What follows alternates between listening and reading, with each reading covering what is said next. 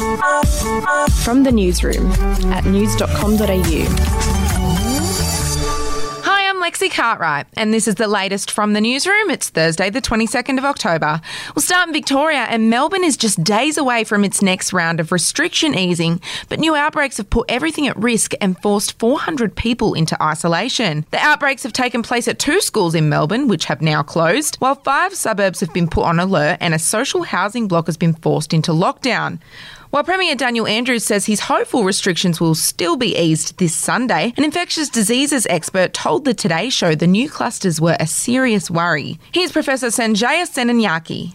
It is certainly worrying, but that does not mean that the health authorities can't get this under control.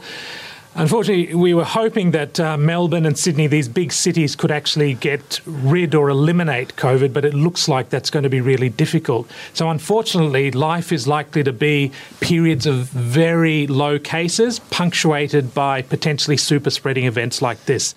To the US, and the FBI has issued an urgent warning about interference in the US election after they discovered voter information had been obtained by foreign sources. In an announcement about a major election security issue, FBI officials revealed the breach appeared to have come from Russia and Iran. This data can be used by foreign actors to attempt to communicate false information to registered voters that they hope will cause confusion, sow chaos, and undermine your confidence in American democracy. The breach comes less than 2 weeks before the US presidential election. In other news now, and the man behind the wheel of a car that ploughed into a group of children walking along a quiet street in Sydney's northeast has pleaded guilty to manslaughter.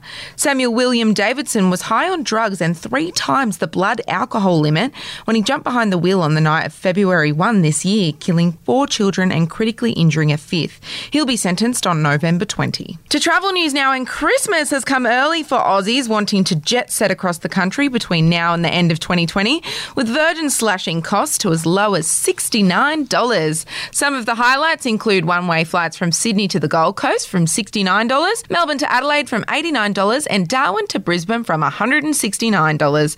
The sale is to celebrate the airline's 20th anniversary, with flights on sale until midnight next Tuesday. Now, travel must be booked between November 25th and March 31, 2021. We'll be back after this.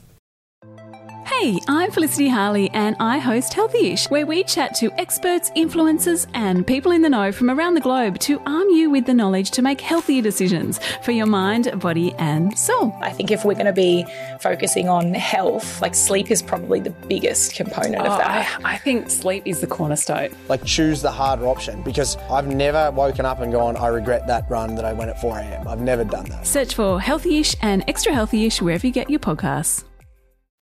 To entertainment news now, Matthew McConaughey has sat down for an interview with The Project to talk about his new memoir, Greenlights. Now, the Oscar-winning actor dropped some pretty shocking details in the book, saying he was molested as a teenager and was also blackmailed into losing his virginity at the age of 15.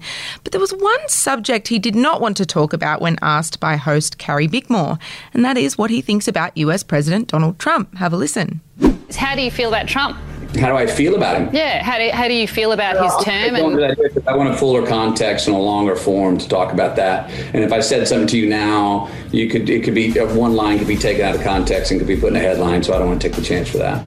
Now, McConaughey is notoriously vague about his political views, having previously copped backlash for telling people to give Trump a break. Finishing with some not-so-great sport news now, and it's a huge weekend with the AFL Grand Final on Saturday and the NRL Grand Final on Sunday.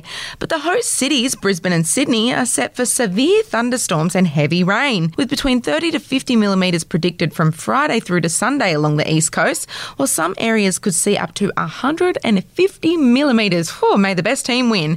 And don't forget, From the Newsroom is available in your smart speaker. When you're at home, ask your speaker to play From the Newsroom, and we'll update you as you're getting ready for your day. That's it from the newsroom. We'll be back with another update in the morning. Your headlines from news.com.au.